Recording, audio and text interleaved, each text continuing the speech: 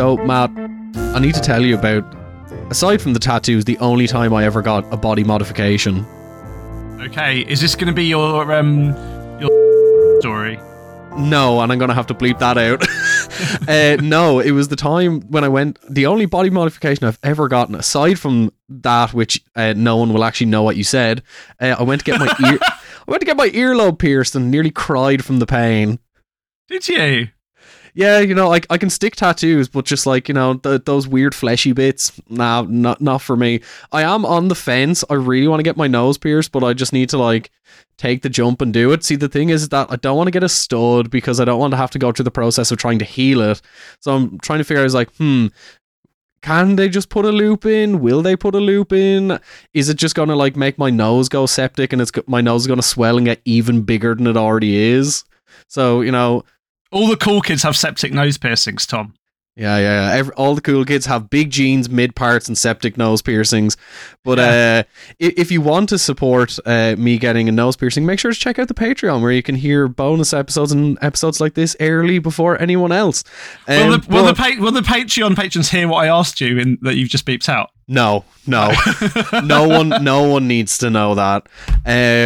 But yeah, we have like a really, really interesting topic today because I want to focus with our guests, who we'll introduce in a second, on a tattoo themed topic. But we'll definitely, I'm sure, at the introduction, stray into some wider stuff, and then we'll have him back to talk more about all the amazing things that he does. This is the man, by the way, before I give him his full introduction. The myth, the legend. Yeah, this is the man, Tom, who is in my opinion single-handedly responsible for the modern fashion for for navel piercings. The man, the myth, the legend, the queen of this podcast and the queen of the world, Mr. Paul King. Have you ever seen, Tom, the Aerosmith video for Crying? Yeah, Alicia Silverstone. That's Paul in that video. Oh wow! I am in the presence of celebrity. I thought you were famous, Matt. Paul, has anyone ever tried to steal your identity? Actually, yeah. Yeah. Okay, so we're now like what, up to 3 people who featured on this show, including you, Matt, who's had their identity like impersonated. Yeah.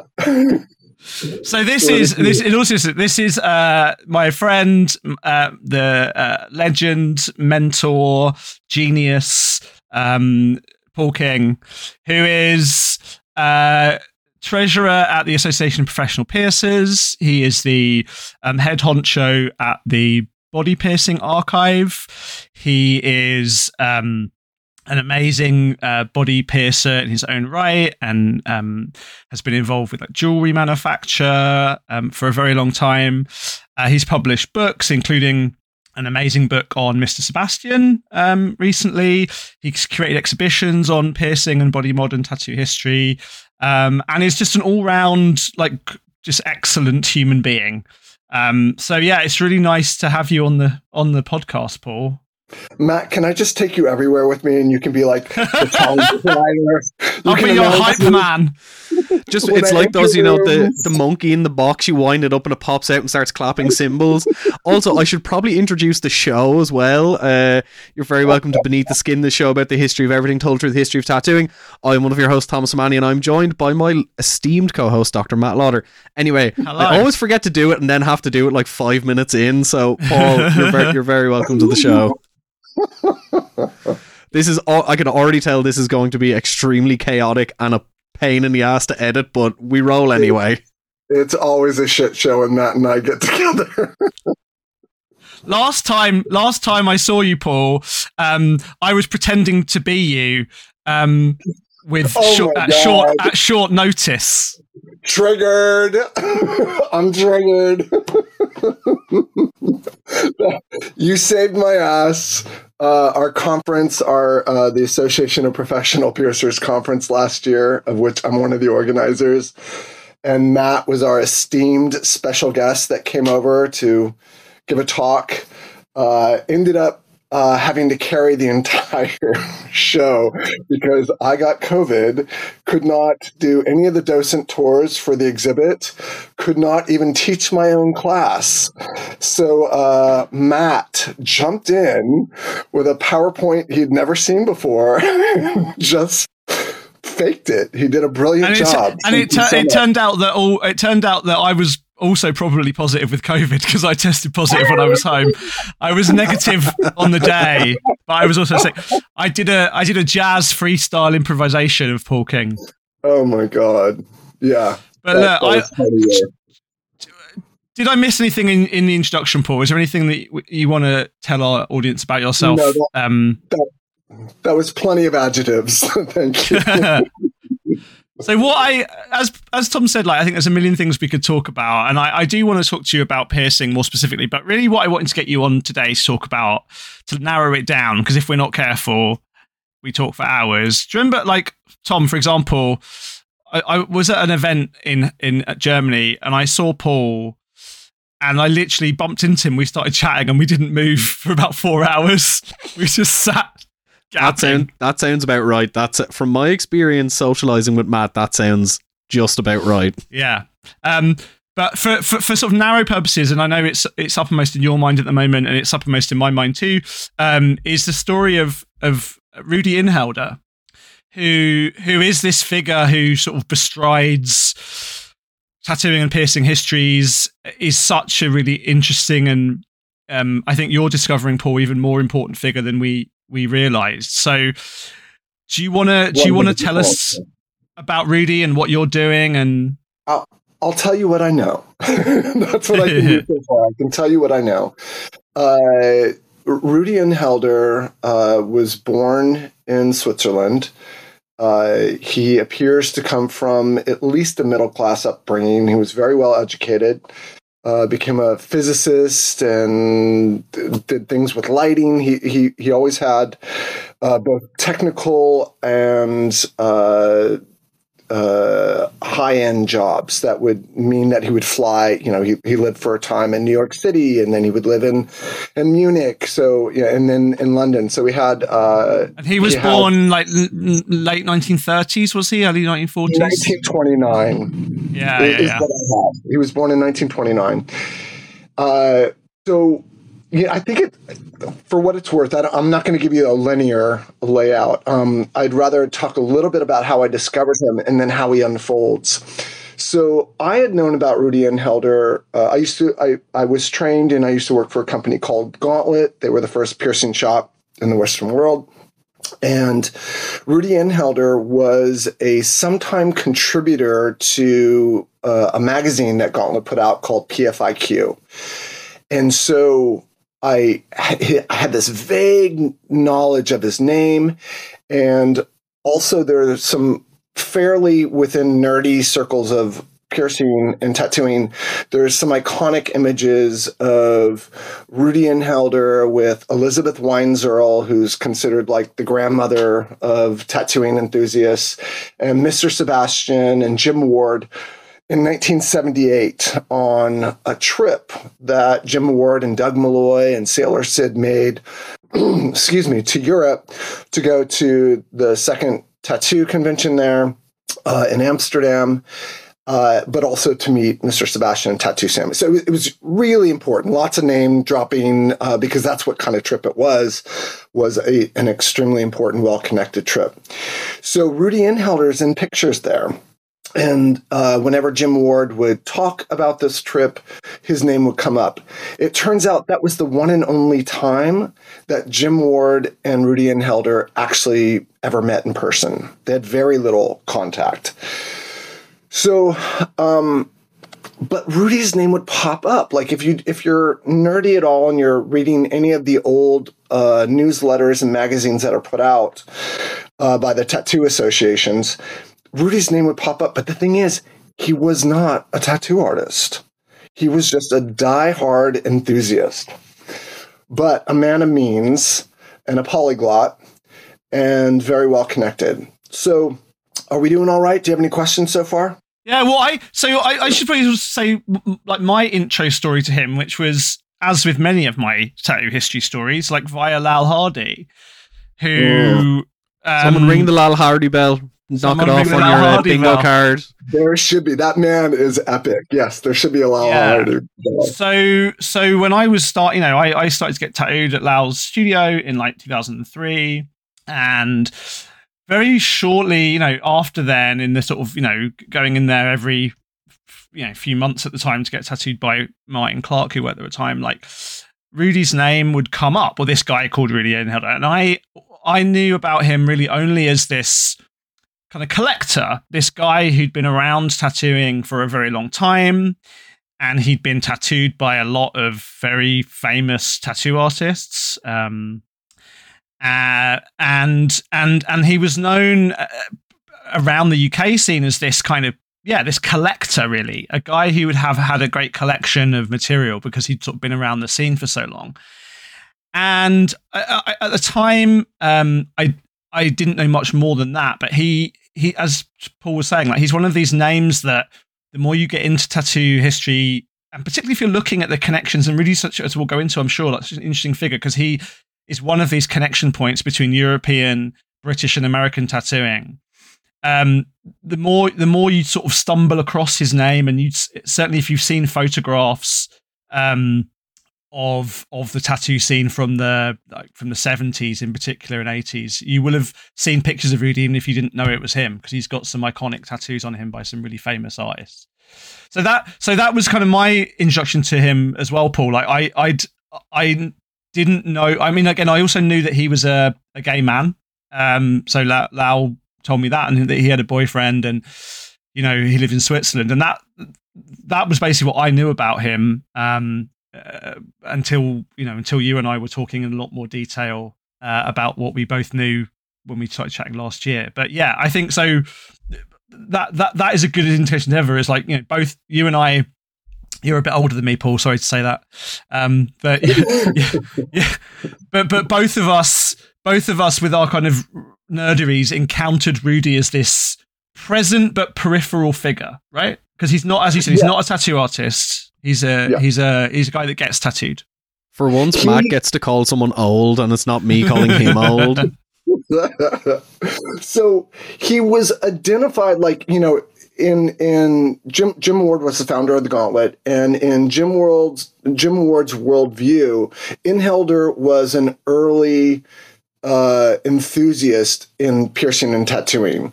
So that puts him in this special circle of gay men that were heavily pierced, heavily tattooed from at least the 70s. But keep in mind, that's, when Jim really enters into the piercing world.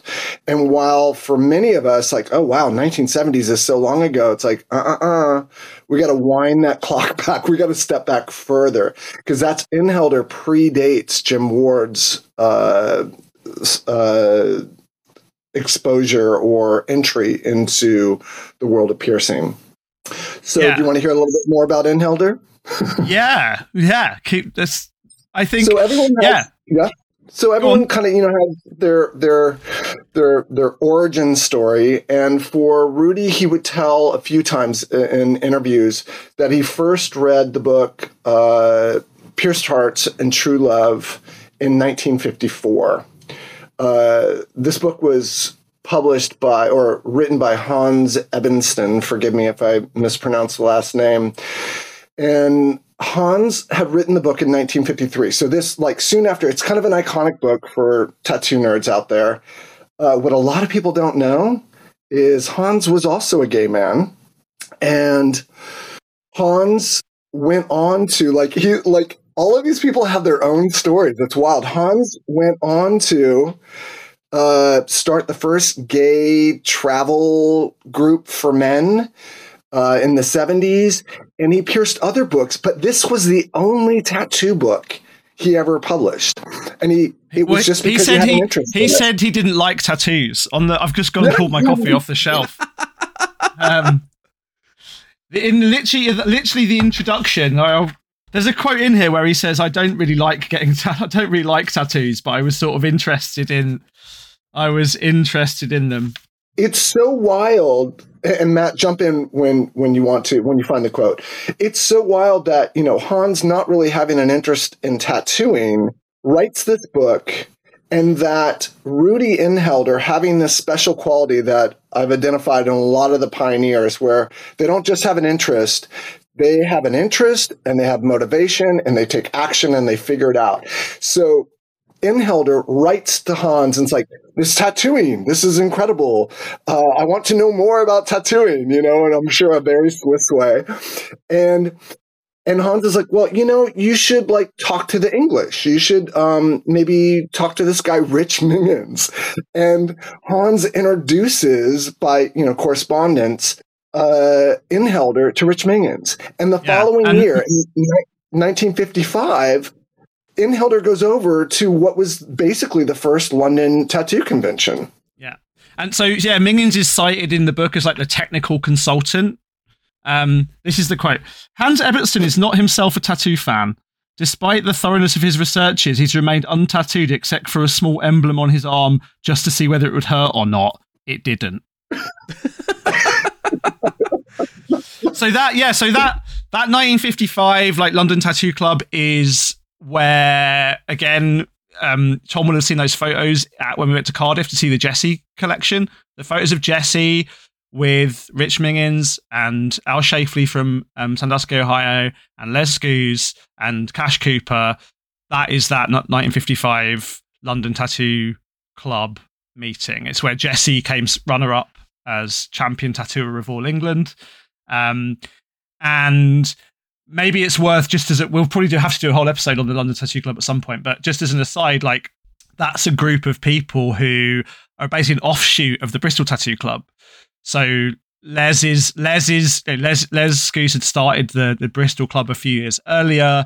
He was this great kind of networker, and his contacts in London through Rich Mingens and Rich Mingens' brother Alf in particular, with Cash, another guy called Zeke Owens as well, became a bit of a nexus of organising of tattooing in London. And they wouldn't call them conventions, but they just sort of met up in pubs and had tattoo competitions and drank pints of bitter. Lots of men, but there were some women around as well. And imagine how those pubs smelled at that time. Carpet that had probably about 100 years of ale spilled on it. Exactly. Yeah, totally. This is the thing that I always talk about with people when they talk about it'd be so cool to live in this decade or that decade. And I was like, you realize how bad everything smelled? It's every single room smelled like plastic upholstery and cigarettes. And I smoke, and I would find that disgusting. Yeah. So Inhelder, in 1 year, he reads this book, he writes to the author, he gets correspondence introduction, and he's in London for this get together, and he's meeting the creme de la creme of European, at least UK, and some American tattoo artists. He's immediately in the middle of it, and having that scientific type of mind that he does, he's documenting all of it. He's photographing all of it. It's just incredible once you start really breaking it down. And one of the things that he walks away from, and I'm going to take a little liberty here because he's not around for me to ask him, is I think he felt that sense of community that you can in the tattoo world that was really coming together at this time. And he loved it. It was passionate for him, having the camaraderie and the common interests and the art form. And let's be honest, he was a gay man. So there was also some sexuality mixed in there as well. So it really had the whole thing for him. Yeah, and I was going to say as well, particularly, I suppose, at that time, queerness wasn't an overly visible thing, and having a sense of belonging to whatever community that would accept you and understand that, here is a load of people who live a little bit differently than everyone else, and it's kind of regardless of how brash some of the people would have been, that they were welcoming to people who were different and maybe a little bit misunderstood. I think it's also a story that probably a lot of people listening, and certainly I can resonate with, right? Because he was 25, he didn't have any tattoos at the time, but he read this book and was like, oh, holy shit, that's what I want to do and get into. And he just like me, for real. Yeah, well, for myself, when I was like, I was probably 10 years younger than, or 15 years younger than he was at the time. I was probably like 12 or 13, but I was also then seeing magazines and getting on the early internet when I was about 15. And the same thing of like, oh my God, like these are my people. And I think like that's a very, it's a very kind of understandable thing for lots of people in this community, I think, Yeah. And, talking a little bit to the queer or gay perspective, it's fascinating. Like, the tattoo community has many reputations. One of them is not being very accepting of homosexuality, especially at this time period. But that's certainly not entirely true. There was a lot of, I don't want to say even don't ask, don't tell. There was a lot of, we don't need to necessarily talk about this. Everyone knows what's up, and sort of like a passive acceptance. For sure, people knew that he was gay. It wasn't an issue. He was accepted on the merit of his knowledge and his enthusiasm and his respect, mutual respect. A very good metaphor that someone once told me is, it's called being in the closet, but there's no doors on the wardrobe. yeah. I can get on board with that. So in 1957, work takes Rudi to New York. And he gets to New York, and you had already mentioned Al Shefley, and although Al had tried to, he had brought together some tattoo artists for what's considered like the first get together. But there wasn't an organization, and Rudi really missed that. He missed this, like the Bristol Tattoo Club. He missed these organizations that were starting to form, and and this is the unfortunate part. I don't know who his friends were. For sure, one of them was Paul McNaughton, because he's like the president of this newfound club. For sure, Paul was one, but I don't know who the other friends were. But he and some friends decided, well, let's reproduce this. Let's start a club over here in the U.S. And they were having these conversations in 1963. And then in January of 1964, they launched the Tattoo Club of America. Now, on paper, it was, a club that lasted 2 years, 1964 to 1966. When you look at what little correspondence is available, everyone's hating on Rudi. He's a total flake. He's terrible at correspondence. The newsletters are always late. People are getting pissed off and questioning if they should continue their membership. So there's a lot of unhappiness within the group, just as far as organizational just issues. sounds like my WhatsApps with Matt. Not right, Matt? Totally. How dare you? How dare you? Yeah. So it's only around for 2 years. I know of 9 known issues of the newsletter. I believe that there are up to 13. Here's the big problem. If anyone out there has those issues, even the Tattoo Archive doesn't have a complete set of the newsletters. Like, they are scarce. So if you've got them, please come forward. Let Matt know. We just need digital copies. It's just crucial we get that information, because even though it was a very short-lived organization, it had tremendous ripples as far as connections. This organization, for me, was all about the connections. Yeah. And it's amazing, like, so Paul included an early membership list in the exhibition that he did in Vegas, and I hadn't seen that before until Paul showed it to me. And like, I'll give you some names, Tom, from that early list. Hit me with them. So the first name on the list is Ron Ackers, right? Who we also talked about in a couple of weeks when we interviewed Julia about how he was also, one of the first foreign tattooists to work in Spain, and he was also famous van owner Ron Ackers. Famous van owner, really, really interesting early correspondent of Ed Hardy's. So Ron Ackers is in there. We have also got Eddie Funk. We have got Cindy Ray. We have got God, I'm just reading Jeff the list Baker. here. It's just Jeff Baker, Rich Mingins, like just Herb, all of these people that go on to be, completely key figures. Albrecht Brecker, who's a really important German tattooer. All of these really, really important and interesting people. To correct that, although Albrecht Becker did tattoos, he's very important historically as an artist and piercing and tattooing pioneer, but he was not a professional tattoo artist. Thank you. That's a good point. Thank you for that clarification. He published some books, didn't he? Yeah. But so here's to really nerd out. So you're looking at a directory, which when you start to dive into the newsletters, there's inference that this is not the first. And there's also inference that there was another one that was going to be coming after this. So, like I said, there's big holes in the information that we have. And if you start to read through the newsletters, then you can add to that directory names like Phil Sparrow, Lone Wolf, Les Scoose, Al Sheffley, Paul Rogers, Huck Spalding. It's literally almost everyone that was anyone was joining this club. Cliff Raven, Doc Forbes, Dietzel. And Rudy's got photos with all of them.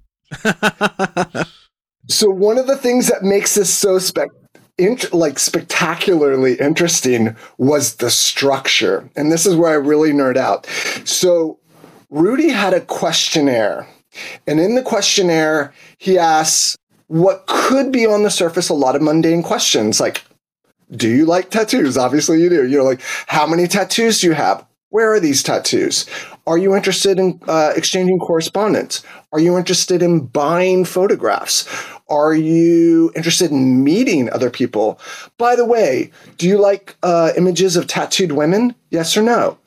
And then at the very, very bottom was, do you have piercings? Yes or no? That was the last, you could almost miss it. It's literally at the very bottom. The thing is, when you start to take these questions and look at them schematically, if I have someone that's super into tattooing, but is identifying as not married and isn't into images of tattooed women, you can start to infer that this person might have same-sex attraction, especially as you start corresponding. So it was and this is how you had to navigate. Keep in mind, in many places, homosexuality was illegal at this time. So Paul McNaughton, who's the president of the Tattoo Club of America, and another enthusiast, and Rudi Enhelder were both gay men. So they were trying to navigate, how do we do both? How do we meet other gay men that have interests and promote tattoo history, tattoo culture? And it's really, really mad, right, to think that the tattoo world was so, and we'll get to the schisms that come after this bit in a minute, but it's really interesting to realize that at this time, right, I mean, other members, again, people that we've mentioned on the podcast, right, Sailor Jerry was a member, Bert Grimm was a member, Pinky Yun was a member, Lyle Tuttle was a member, all these people that, some of them who, Lyle and Sailor Jerry, we talked about with Danielle, didn't like each other, but they're in the same club together.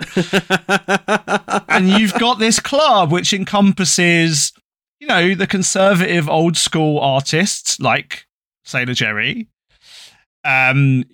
You've got kind of well-respected figures globally like Rich Mingins and Les Scoose. And then you've got a group of customers and artists who were a bit weirder and a bit stranger and a bit queerer in lots of ways. And I think it's so interesting to me, again, Paul and I spent a lot of time talking about this when we were in Vegas together, how this period of tattoo history, right, coming out of what I called in my own exhibition, the dark days for tattooing, the post-war period, where Les Scoose in particular in England is advocating for tattooing in a way that, is trying to keep it alive in the face of a lot of public opprobrium. And, the first time the phrase tattoo renaissance gets coined is not about Ed Hardy in the 70s, but it's about Les Goose in the 50s. But at that time, when the industry is fragile and the people that are into it are like into it, they're really into it, that group is small enough to encompass the conservative and the radical, the queer and the straight, the out and the closeted, the underground and the mainstream, as far as that term might apply. And I think that, to me, is this group of people, which pivots around Rudi, is such a fascinating illustration of what's happening in tattooing, because you've got basically Europe, America, Britain, a little bit of Australia. You've got some of those artists like Pinky who are, from Hong Kong, but connected to the European scenes. And that's it, right? That's what you've got going on. So I'm going to take a guess here, and this is a guess, that at its height, there were probably about 300 members. And I'm doing that based on looking at the numbering system and how that numbering system changed, by the way, in 1966, right before the club died. They restructured all the numbering system, which, if you're doing investigation, keep that in mind when you come across a club. They changed. I've been able to identify the highest number on this list is Bert Grimm at 300, who's member 300. Right. And then the nomenclature shifts to where the number would identify, were you American, not American, an enthusiast, or a professional tattoo artist. So like in 66, they changed all that. So just by looking at the number, you could identify someone. So I'm guessing again, about 300 members, I've been able to identify 138. Now, of those 138, 74 were professional tattooers. That's only 54%. The other 64, which is 46%, were enthusiasts or amateur tattoo artists. So you really just have this mixture. And get this is what was shocking to me. Like, Matt saw this walking through the exhibit that we did. Like, I had some red circles around people that were identified as piercing pioneers. And I want to say at that time, there might have been 10. I'm up to 35 people that have been identified as piercing pioneers out of that 138. That's a hefty percentage. Hefty. Nobody tell Glenn Danzig. Yeah, totally. So, the way that, so I had this brief introduction to Rudi Inhelder, but it was after Fakir Mushafar passed away. Member 97? Yes, which is a very low number, which means he was a very early member. After Roland, and he was going by Roland Loomis. It wasn't until the late 70s that Fakir Mushafar became his dominant name. But when Roland died in 2018, I was already working with him actually before he died and starting to go through his collection, which then continues to this day. And I started coming across these correspondences. And you can break down Fakir Mushafar's correspondences, really, personal stuff. A few things in the late 50s when he was doing a corset company, but then it's the 60s. All of a sudden, like, wow, you're like meeting people all over the world that are into piercing. And I hadn't made the connection yet. And it turns out, again, if I was going to do a rough percentage of these early correspondence, it turned out that probably 90% of them were through the Tattoo Club of America. And I started reading references to TCA numbers, to, the Tattoo Club, and it just like, what is going on here? And so then I found within Fakir's papers, I found some issues, the Tattoo Club of America, and of course, all roads lead back to Rudi Inhelder. And so what he would do with that questionnaire, one of the things in the questionnaire that's really great is it's like, give me 3 friends that might be interested in this and tell me your 3 favorite tattoo artists. And then he would use those addresses to further spread the questionnaires and to recruit members. But everything went back to Rudi. Everything. So like anytime someone filled something out, it would go back to Rudi. And Rudi was requesting photographs, and he would have all these letters. So anyone that is a member, all those names that we just mentioned, without exception, would have corresponded with Rudi at least once. And as I'm starting to figure this out, I'm like, and then also, of course, reading articles where he's talking about his archive, I'm like screaming at Matt. I'm like, Matt, we have to find this archive. Okay, we'll save that story for the end of the podcast, shall we? Okay, yeah, you got it. But maybe this is like a little bit of a dumb question, but for someone who's like more familiar with tattooing than piercing, like obviously we see like a whole like range of every type of piercing you can probably get. Every week I see like a new type of piercing on TikTok, and I'm like, oh, that seems cool. I won't get part of my ear cut out to get like things put there, but like what were people getting at this time? Obviously Rudi probably has like evidence of everything. It's not just Prince Albert's and septum piercings. Well, it's funny that you say it's not just like, it's not just, people aren't just getting face tattoos and hand tattoos. Yeah. Once again, the listeners will accuse me of being reductive, but it's for the sake of you. It's for the sake of simplicity. Let's try to... It's really hard when we're looking at history to put ourselves in another place in time. So I'm going to try and do this. One of the things that I research is a publication called London Life. And, I'll be reading letters from correspondents in there. And you'll have someone that... today, we would identify as transgender. They had different terms then, but we'll stick to the transgender. You'll have someone that is expressing like, there is nothing that I would love more than to be able to, wear, my dresses in public. I can do it sometimes. I want to do it more. But what I would really love, what I'm really missing, that would really just complete me, would be if I could have pierced ears. There's nothing I would love, but I can't do that. So I guess I'll pierce my nipples. Yeah, and this is in the 50s, Tom, and even earlier actually, 30s, 40s, 50s. Yeah. So like something like a Prince Albert, or like what you don't understand yet, and hopefully I'll get you there, is a man, someone identified or assigned male at birth, having their ears pierced was a revolutionary act that could get you killed. Even in the 80s, having both my ears pierced, I would have beer bottles thrown at me.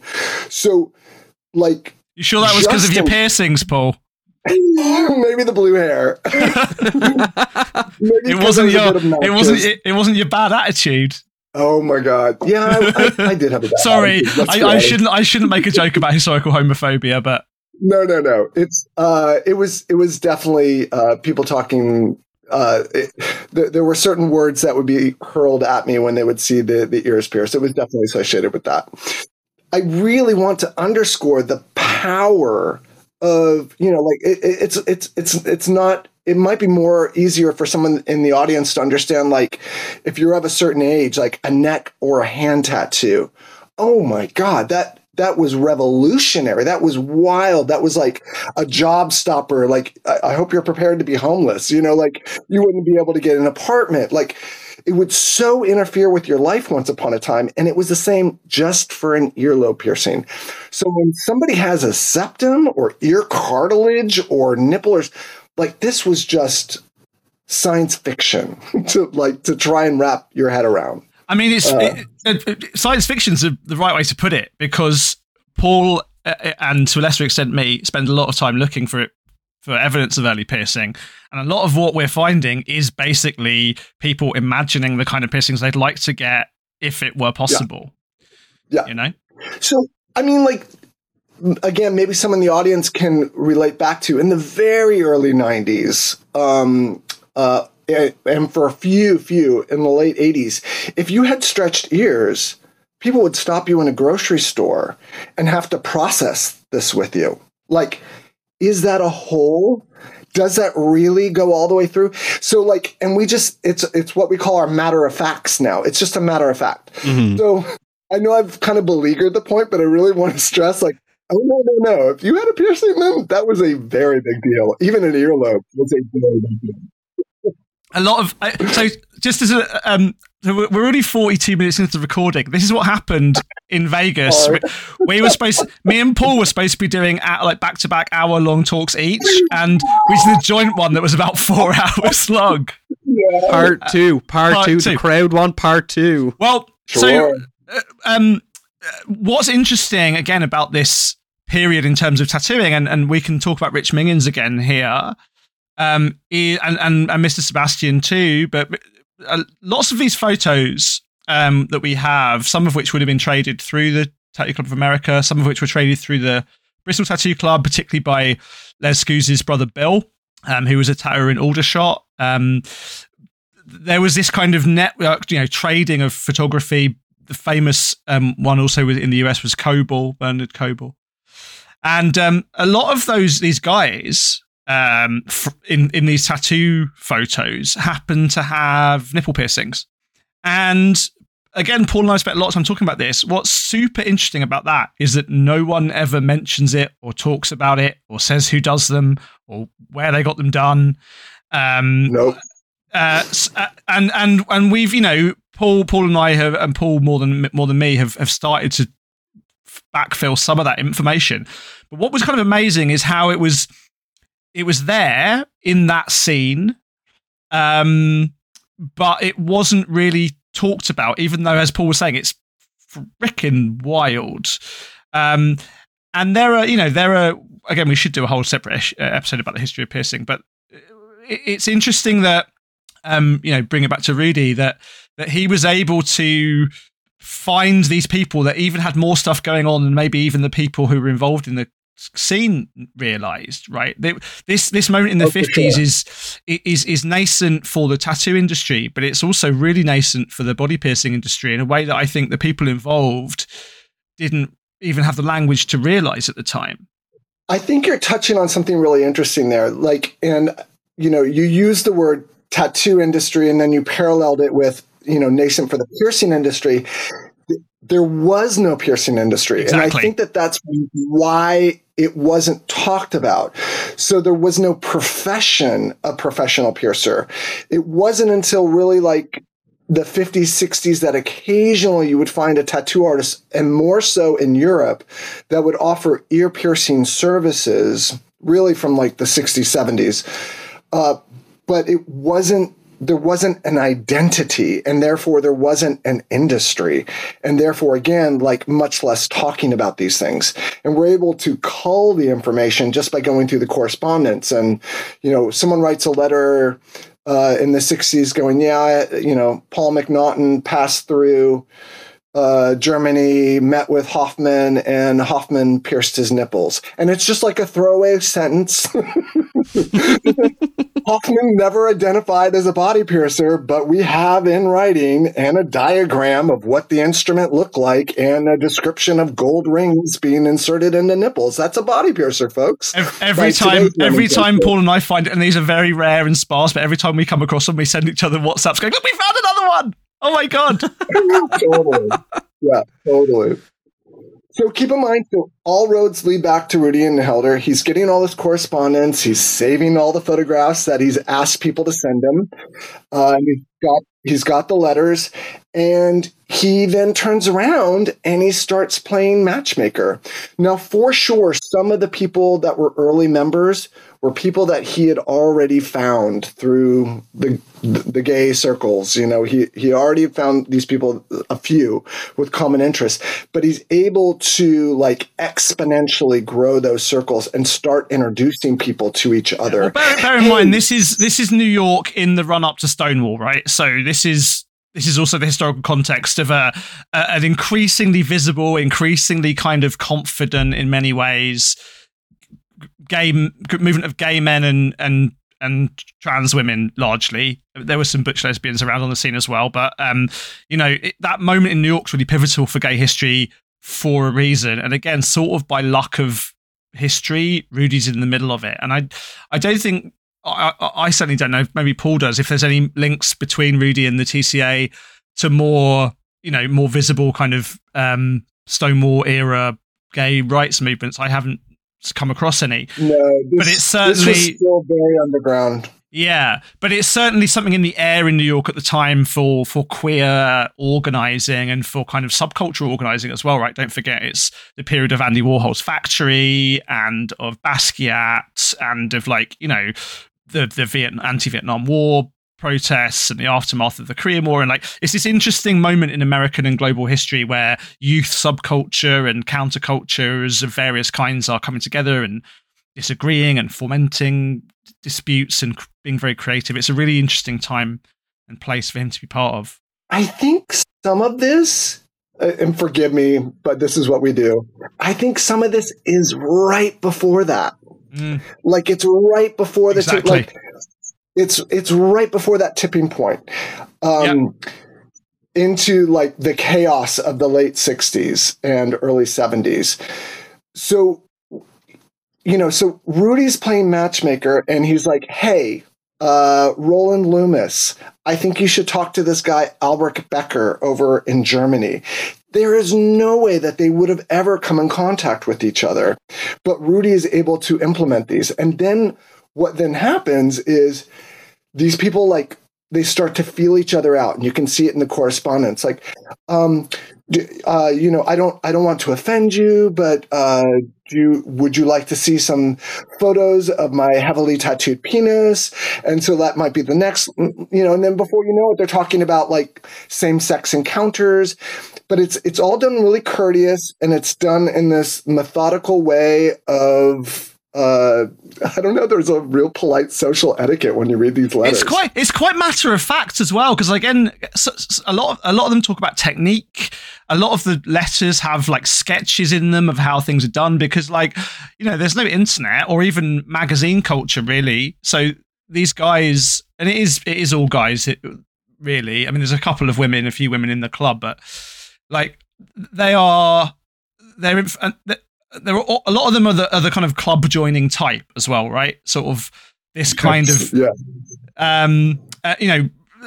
I often think that, and I'm really lucky. I found a photo of Rudi with Phil Sparrow, with Samuel Stewart, because I think they're similar kind of guys where they're collecting and they're networking, but it's also information sharing. It's also kind of being really interested, researching stuff, because they've got that kind of academic kind of mind. And as well, I was going to say, this sort of stuff is super important for history, because without people, sharing these letters and sending each other pictures, we wouldn't know that this stuff exists right now, because no one would have seen it, and no one would have kept it in a little lockbox in, a chest of drawers.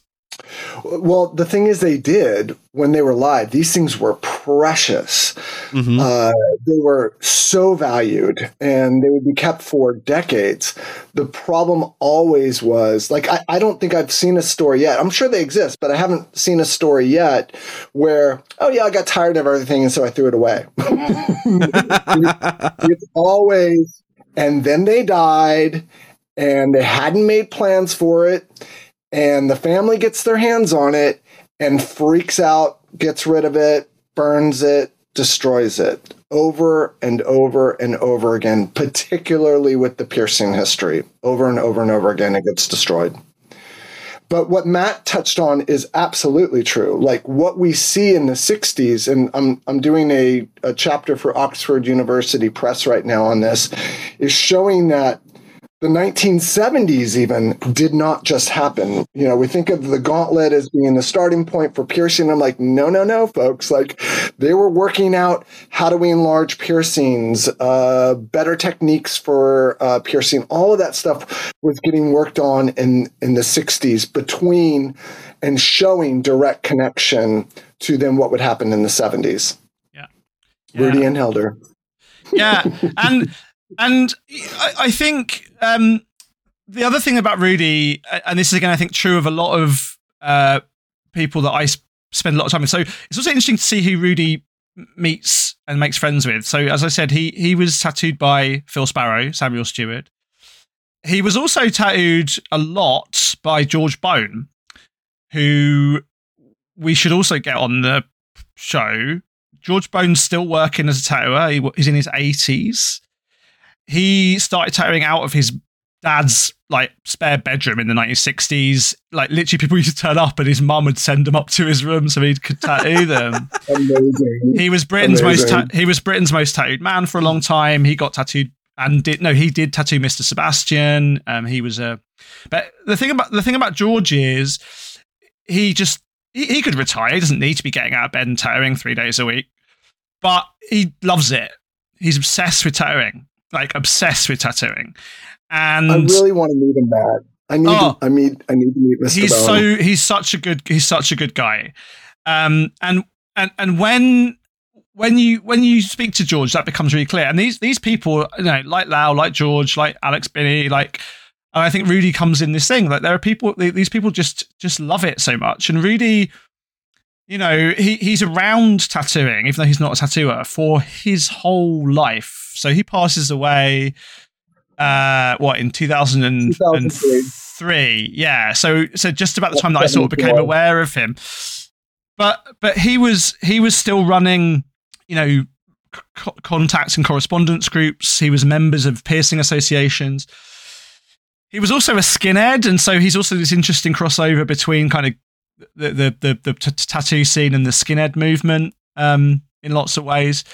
But he's clearly this guy that just loves tattooing. So Matt, can you clarify, because there should be a distinction. There are what we recognize as skinhead, just like is what we recognize as bikers, and then there's the oftentimes gay appropriation, if you will, of that aesthetic. So was he a skinhead, or was he a gay man into the skinhead aesthetic? Well, I sort of touch upon this a little bit in the book, right, where I'm talking about what's happening with Mr. Sebastian in the 80s. I think the standard distinction in certainly with fashion history and social history has been to distinguish those two groups of people quite clearly. I think the crossover's a lot messier from both directions. So you have guys like Nicky Crane, who's the most obvious example, right? Like lead organizer for the National Front, on the cover of Screwdriver albums, really nasty, horrible bastard, but also gay, appeared in gay porn and bounced in his spare time for gay clubs. And then on the other end of the spectrum, you've got people like Rudi, who was part of the skinhead scene, you know, who loved skinhead bands. I think he ran a skinhead fanzine, or certainly wrote. I did not know that. Well, I think I've certainly found correspondence, at least one letter from him in a skinhead magazine, but who also were gay. And there was a club in London for gay skinheads that attracted people. Like, so there were violent assaults there on black patrons. It's difficult to tell whether or not that was people coming in from outside, or whether it was, you know, white nationalist gay guys. I think that it's not a clear distinctive grouping. So I don't think Rudi wasn't right wing, as far as I can tell. I think, but I think he certainly wasn't, quote unquote, just a guy who liked the fashion. I think he was involved in the music side of the scene as well, and was quite proud of his identity as a skinhead, aside from his identity as a gay skin. I feel like the skinhead in the gay scene really kind of reached an apex in the 90s. Yeah. And I feel like at that time, if you were to do a Venn diagram, absolutely the overlap was there, but it was a small overlap. Yeah. Like, I mean, the American Nazi Party advertised in drummer in the 70s. Yes, fair. Fair. And like, it's the worst book I own, right? So I've got a book. That is a history of the Matt's getting cancelled for his bookshelf. Well, no, honestly, it's a history of the white power music scene, and it's written by people that were involved with it. And it's sort of pseudo-intellectually presented as this, like, you know, this is history. But the introduction that is written by the authors basically say... I absolutely hate these cunts, I'm just going to say it now. They basically sort of say, like, you know, we did nothing wrong, Gov. But there is letters. So, and in that they reproduce some old skinhead fanzines, and And in there, it's hilarious. There's letters from white power skins that are like, people keep accusing me of being gay. Oh, these guys, I can't. Like the gay guy, the gay skinheads who are interviewed in various places basically say like, yeah, we can always tell a gay skin. There's a book called Gay Skins, which is worth reading, a little bit of a history of this movement. Although it, as I said, it's paints a bit brighter line than I probably would. But clearly the white power guys were really annoyed because everyone thought they were gay. Yeah. Once again, also, take it off your bingo sheet. Me and Matt talk about Nazis on an episode that is completely unrelated to Nazis. Oh my God. But I love what's that Sarah Silverman joke. They're cute when they're small, though. Why can't they say small? Yeah. But like one thing I want to ask before we finish up, because I've talked to you, Matt, about this. Like, you spend so much time reading like personal correspondences that were intended to be private and intimate between people, and obviously at a time when people were discussing like very like deep secrets and things that, if were known publicly, could cause them harm. How, like, we briefly like read some personal stuff in some archive stuff, and I was incredibly moved by it. How did you feel, Paul, like going through all these letters and seeing like stuff from Rudi and people he connected? And so I kind of, I guess in my brain, I categorize people into different categories. So there's someone that's more of a public figure like Rudi Inhelder or Fakir Mushafar, that their personal private lives are often blurred. And of course, I'll defer to like the widow, like, you know, is this something that it's okay for me to talk about or not? You know, if there's someone that is surviving that is of concern, then I will, you know, do my best to reach out to them before I share that information. Where I get more sensitive is with people that were obviously living really private lives, such as the Incredible Till, which I have a whole hour-and-a-half presentation just on Till, also known as Tom of Cardiff. And he was for decades, incredibly secretive, had to be.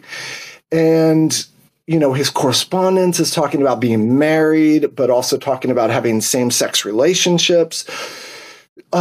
So it's so much harder to navigate that. I guess what I will do is, you know, not guess. What I will do is, like, when I present that stuff is I begin with this. I begin with like, we are dealing with someone's life, you know, and how do we be respectful of this and mindful of the fact that this was someone that was living, breathing, had all these thoughts and ideas, and what an incredible opportunity there is for us to explore this, but we should do it sensitively. But then I also look at, people aren't static. So how did this person change? If we have that luxury, how did this person change over time? And so the Incredible Till, that was only ever known as Till early on, in later years, well, he joins Pauline Clark's Piercing Association of the UK, and he becomes a member there. And she starts using his first name, Tom. And then this guy, Sailor Sid, who we're not talking about yet here, and Jack Yaunt, who we're not talking about yet here, they start corresponding with Tom, and he becomes less and less out of the closet. His wife has passed away, and those are less and less concerns. So I can look at Tom in later years and go, okay, well, it was a different time, it was a different place. He's no longer as closeted.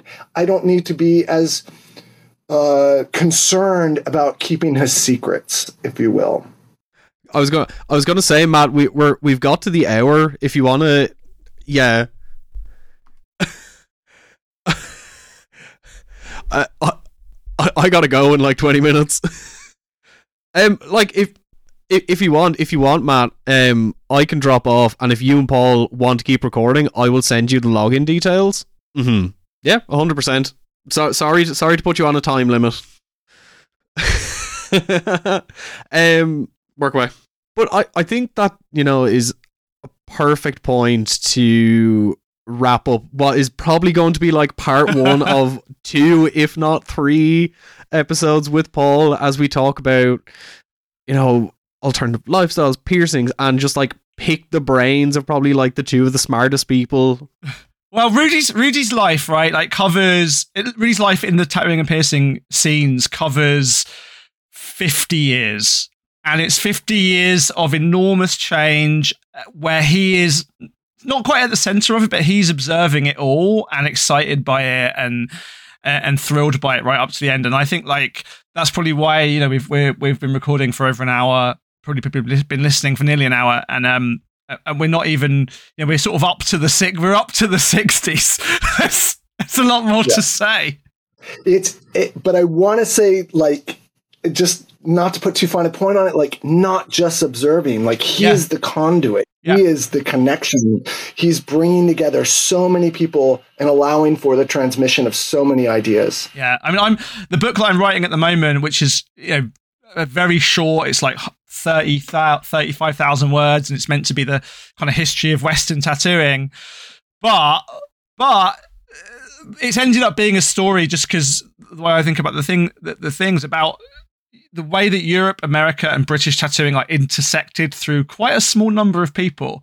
And Rudi's one of those people, certainly in the post-war period. Yeah. We've listed those names already, but it's amazing how the same names keep coming up, and they're the people who A, love tattooing, B, were kind enough to be nerdy enough to keep stuff, C, although this isn't quite Rudi's case, but C, were loud enough and egotistical enough to talk to newspapers and magazines. Although Rudi did interview by magazines, and who were just able to be, happy to be part of this communication. And that number of people is very small, surprisingly small, I think. Yeah, it surprised me how small it is. Yeah. But so we should leave it there, Tom, like in the 60s where Sailor Jerry and Lyle Tuttle are in the same club. So, strange bedfellows. But Paul, I want to thank you so much for coming on the show. You're honestly, you're welcome back whenever you want, whatever you want to talk about. And if you've enjoyed this episode, make sure to check out Paul's stuff online. The links are all down in the description. If you like this episode and you want to hear more, we have like a really cool back catalog that you can go back through. And you can check us out on Patreon, where you can hear bonus episodes, hear more episodes like this, more episodes early, cool shit to support cool people. And if you subscribe up to the £15 tier, Matt will send you a signed copy of his book directly to your house, sealed with a kiss. I will plus postal packing if you're not in the UK. Plus postal packing. But Paul, thank you very much for coming on. Matt, thank you for being my co-host, and it's goodbye from me. Bye. Thank you, Tom.